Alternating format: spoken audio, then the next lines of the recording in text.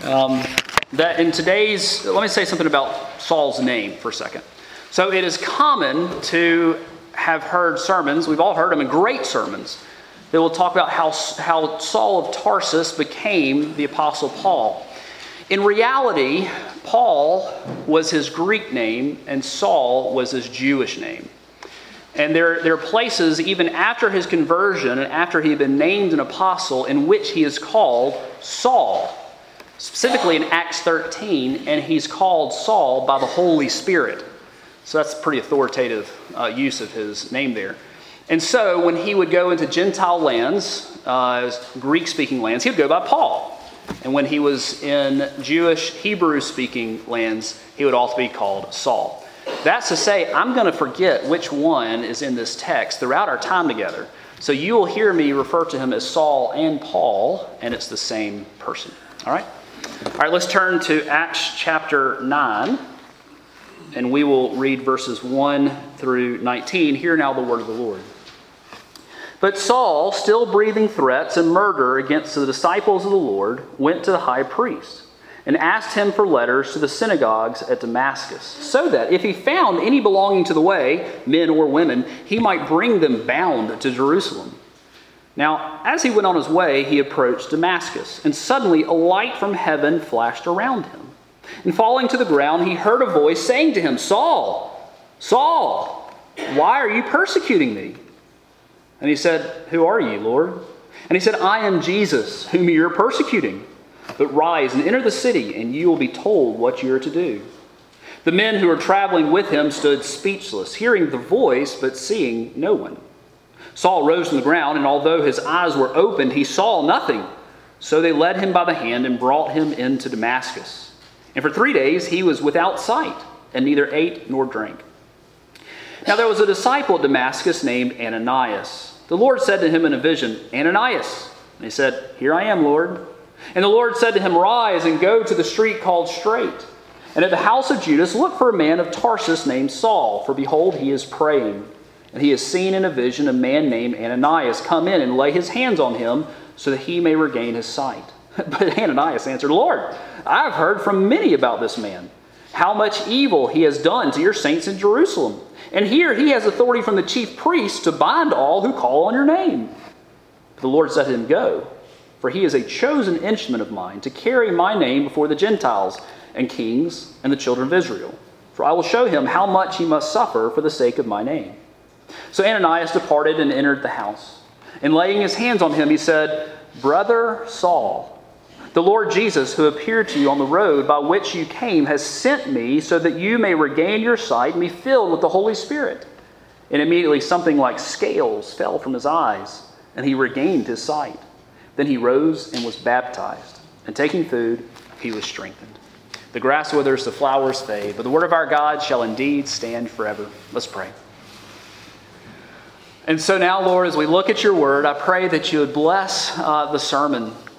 Bless this time, that you might grow us in your grace, that you would enlighten the eyes of our hearts, that we might be able to understand what you have for us. We pray for anointing for the preacher and hearer alike. In the name of Christ we ask it. Amen. You know, the story of Saul's conversion is one of the most well-known in Scripture. Even unbelievers know what it means to have a Damascus Road experience when there's a sudden and very radical change of mind or a conversion. Now, it's famous, and it should be famous, because Paul goes through a radical transformation in this text. And we must ask the question, what or whom could cause Paul to change from seeking to imprison and ultimately leading to their death, to kill Christians, to being one of the most fruitful evangelists in all of Christian history? That happens in today's text. In other words, what could change him from being murderous Saul to brother Saul? Well, it is none other than the same one who changes you and me, the Lord Jesus Christ. So let's look at the beginning with Saul, and then we'll look at the end with Saul to see the before and after pictures you take, and then we'll look at the construction process. of how we got from one to the other. First, let's look at murderous Saul. Who was he before he was a Christian? Well, he was a pretty bad dude. That's the theological language, verses 1 and 2. But Saul, still breathing threats and murder against the disciples of the Lord, went to the high priest and asked him for letters to the synagogues at Damascus, so that if he found any belonging to the way, men or women, he might bring them bound to Jerusalem. You know, Luke here and elsewhere in chapter 8, he uses language of like a wolf going after prey, ravaging the church. He dragged off men and women, not apostles, not the leadership. These are normal Christians. He dragged them off and committed them to prison. But perhaps the pickings had gotten slim in Jerusalem. He needed fresh meat. And so he went to Damascus. Now, why go to Damascus? I mean, I've always wondered that until this week. Very helpfully, I got to study this text. There's a reason he went to Damascus. Now, during the COVID outbreak, there was a big push to confine it, right? So that it wouldn't hit the cities with an international airport, that it wouldn't hit those big commercial places, so that it wouldn't spread all over the world. And that's why Paul went to Damascus. Damascus was about 150 miles away. It was about a week-long trip from Jerusalem to Damascus. And Damascus was an important commercial hub, and through it, roads traveling north and south, east and west, came. It was kind of like the one place in the area. In fact, it was really an oasis on the edge of a desert. It was the last place to go before you went north, and it was the first place you came to in order to get replenished in supplies before you came down into Palestine. And so if Christianity got there, it would spread like wildflowers, right? It would be like COVID. It would be like a pandemic. It would be like a pandemic, this terrible scourge. That's how he saw it. And so he went and got letters of authority, basically extradition orders from the chief priest. And it had to have been a good number of people who went with him, right? I mean, you don't go just by yourself. I mean, how are you going to bring all those people bound back on a 150-mile journey? There had been pack animals and guards from the temple. This is a big group of people. And he was going out of zeal for the Lord, but not according to knowledge. He was going out of a misplaced zeal for the Lord. Instead of doing the will of God, he was opposing God and opposing God's people. Now, if we look at the after pictures, if we look at the picture of who Saul is at the end of this text, it is radically different. Radically different. Let's look at verses 17 through 19. This is Ananias, who had been sent to lay hands on him. Brother Saul, the Lord who appeared to you on the road by which you came has sent me so that you may regain your sight and be filled with the Holy Spirit. And immediately something like scales fell from his eyes and he regained his sight. Then he rose and was baptized, and taking food he was strengthened. Did you notice what Ananias called Saul? We shouldn't miss this. He calls him Brother Saul. Now, I was deeply influenced by a preacher in Montgomery who called everybody bro. And I say that a lot. I will say, hey, bro. Hey, brother. And sometimes I realize I've said it to someone who I know is not a Christian, and I kind of cringe. You know, that's actually, I use it intentionally because this is a brother in Christ. Ananias doesn't make a mistake here. See, Ananias is one of those whom Saul would have been seeking to bind and bring back to Jerusalem. He is a Christian who has been worshiping in the synagogues. And now Jesus has told him, go and see this guy. No, Lord, don't you? I've heard about this guy. He's coming and he's going to take us away. And he walks in and he calls him what? Brother. What an amazing transformation. It's almost like murderous Saul and brother Saul are two different people. And it's because they are. This is what happens when we are converted, by the way. When we believe in Christ for salvation, we are no longer who we once were. We're a new person. I love how Paul puts in Colossians 1, 13 and 14. He has delivered us from the domain of darkness and transferred us to the kingdom of his beloved Son, in whom we have redemption, the forgiveness of sins. We have a change of location, a change of status, no longer under the power and dominion of Satan, and now we are in Christ. We were dead and now alive, and he'll put it over in 2 Corinthians 5:17. Therefore, if anyone is in Christ, he is a new creation. The old has passed away, behold, the new has come. Now, we struggle with sin. The flesh rears its ugly head all the time, right? But we are new people, new identities. That's why we can't identify with our sin. That belongs to the old age. I'm a believer in Christ who struggles with X, Y, and Z, but I am in Christ. We are new people. And this is what had happened to Saul. He was a new person. How unexpected. How could this be? What or whom could possibly change Saul? Of all the people you would have thought who would be following Christ and would be the most fruitful evangelist in all of history, Saul is the last guy you would ever think. Forget Paul. What about you and me? Who could change us? We who were in bondage to sin, spiritually dead, blind. It takes someone very powerful to make us alive together with Christ. Let's look at what happened to Saul and therefore to us. The first thing we see is that God had prepared Saul. There's preparation before this. I really appreciate John Stott's commentary on this point. He says, a lot of times we preach this text as if this is a sudden conversion. And in some ways it is. It's very sudden. Here we are. And in all of our conversions, there's that sudden crisis, whether you remember when that was or not. But this is not the first time that he has heard of Jesus. There's a lot of preparation that goes before this. Don't we know that he would have been affected by being there, watching Stephen being stoned, having seen Stephen's face glowing with radiance like an angel. And as he heard Stephen say, "Behold, I see the Son of Man standing at the right hand of God."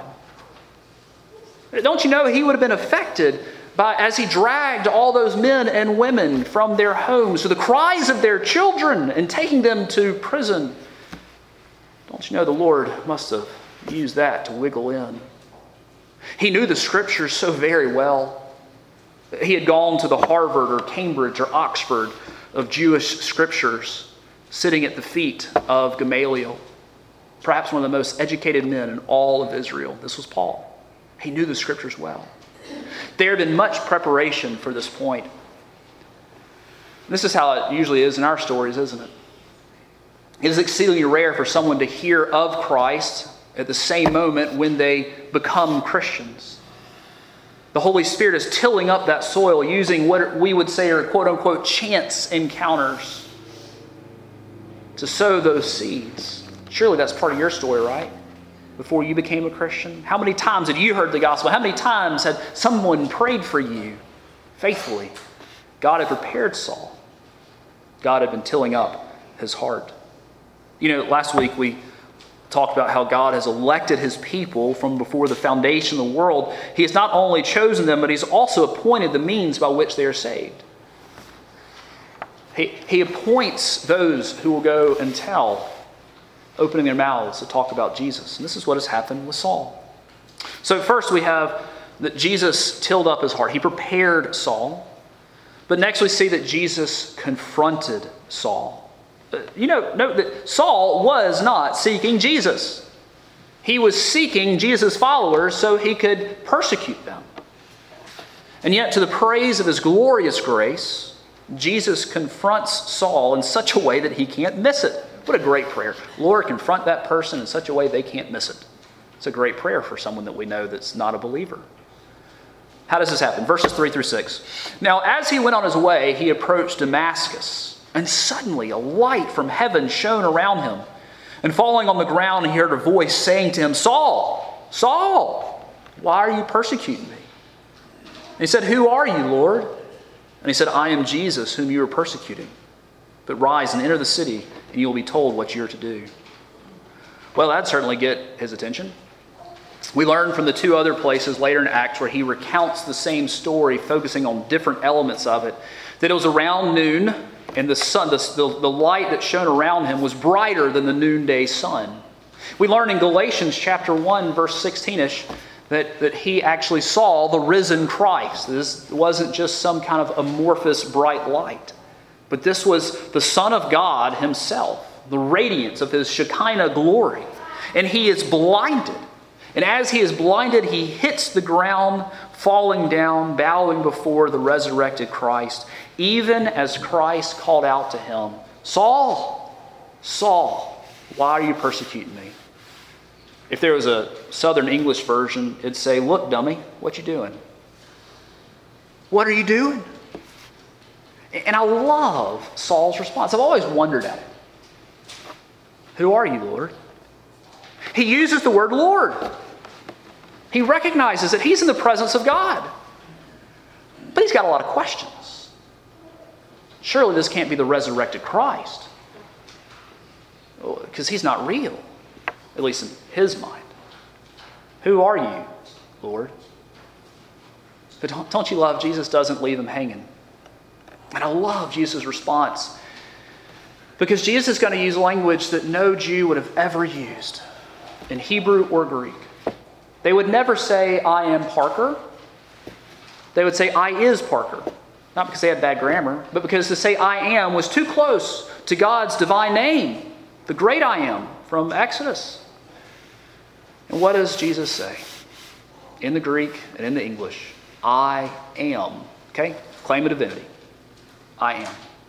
And who is he? I am Jesus, the one who was dead and who is now alive and raised and ascended into heaven. I am Jesus, God, man, whom you are persecuting. Don't you love that Jesus so closely identifies with his people, that when his people are persecuted, you're persecuting Jesus himself? What a great solace. What a great balm and comfort when we have to count the cost to follow Jesus, or our brothers and sisters around the world who really have to count the cost of following Jesus. Jesus confronted Paul in such a unique way in order to call him to be an apostle. And though he doesn't confront us with the shining light here like he did with Paul, he does this in conversion to us through the Word of God. In conversion, we are confronted not just by the claims of Christ, but by Christ himself, working through Scripture, working through the Holy Spirit. Have you ever been confronted with Jesus? If you're a Christian, then yes. Perhaps you may be reconfronted with Jesus sometimes too. Okay, so we see that Jesus prepared Saul, that Jesus confronted Saul, and now we see that Jesus opened Saul's eyes, both physically and spiritually. There's such a play on the images of light and darkness and sight in this text. Going to Damascus, he could physically see, but he was spiritually blind. But then he is blinded physically so that he can see spiritually.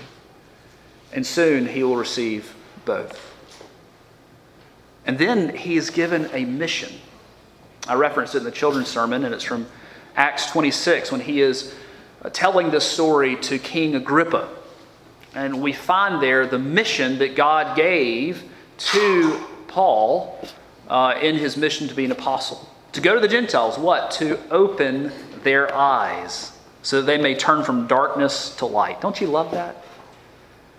What a great object lesson for Paul. So he thinks through those 3 days he did not eat or drink, in which he was blind. You know, think about this. He was leading the group, bragging about what he was going to do, talking about who they were going to try to turn on whom and which synagogues they were going to go to first, and then bam, he is blinded. And they have to lead him. Then he goes to this house, the house of Judas, on a street called Straight, which, by the way, still exists, street called Straight. Oldest city in the world is Damascus, that's mentioned in Scripture.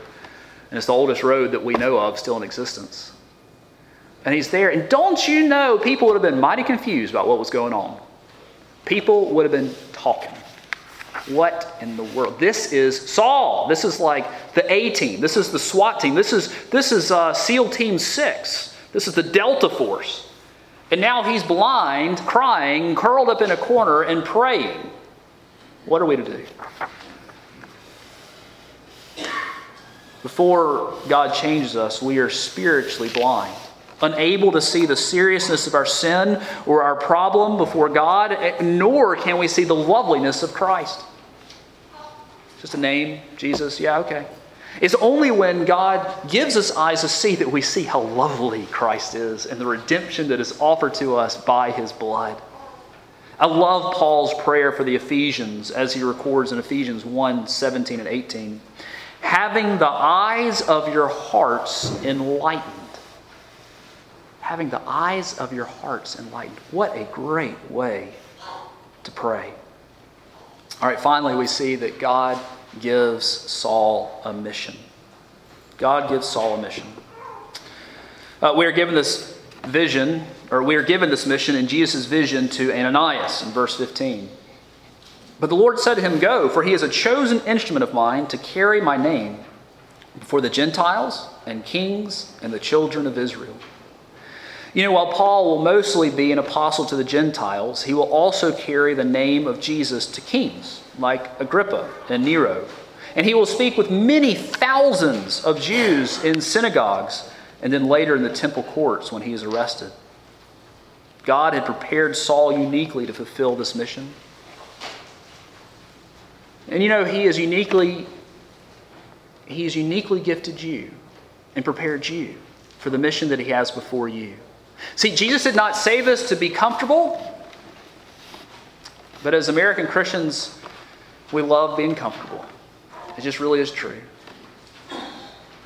We have bought more into the prosperity gospel than we'd like to admit. That Jesus doesn't save us to have a middle income, drive 3 nice cars.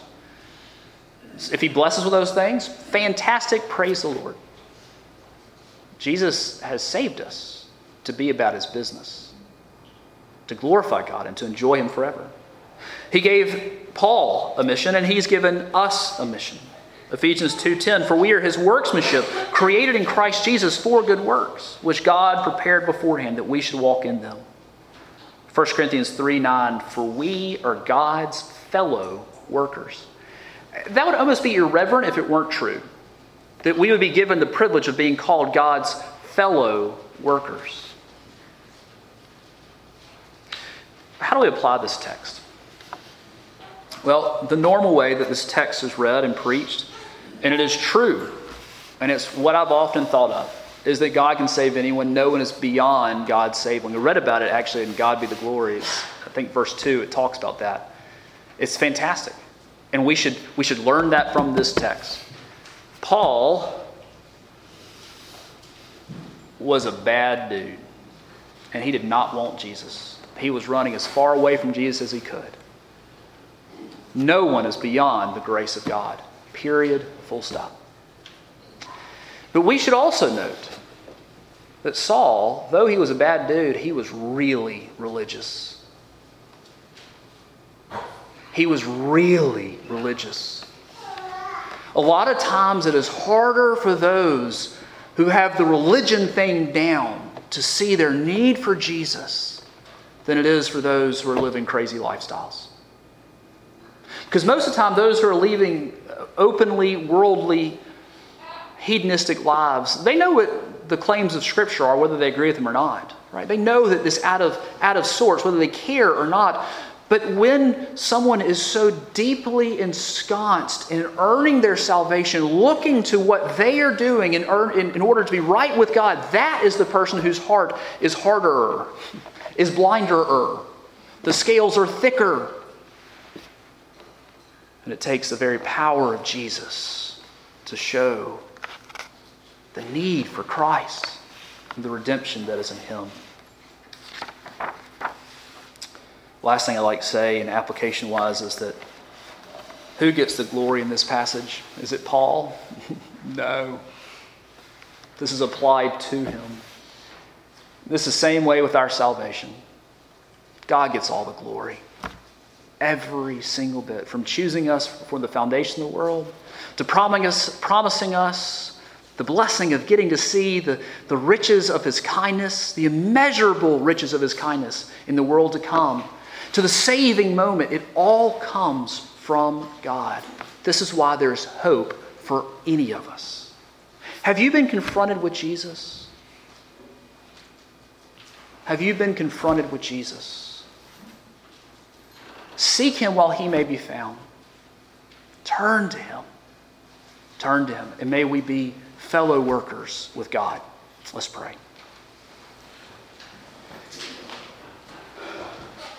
Father, is it in Christ alone that we have redemption? It is in Christ alone that we have hope. Nothing have we done to deserve your love and goodness. Lord, for those who have never been confronted by Jesus, may you confront them today. And we who need to be re-confronted by Jesus, may that happen today as well. We pray these things in the name of Christ. Amen.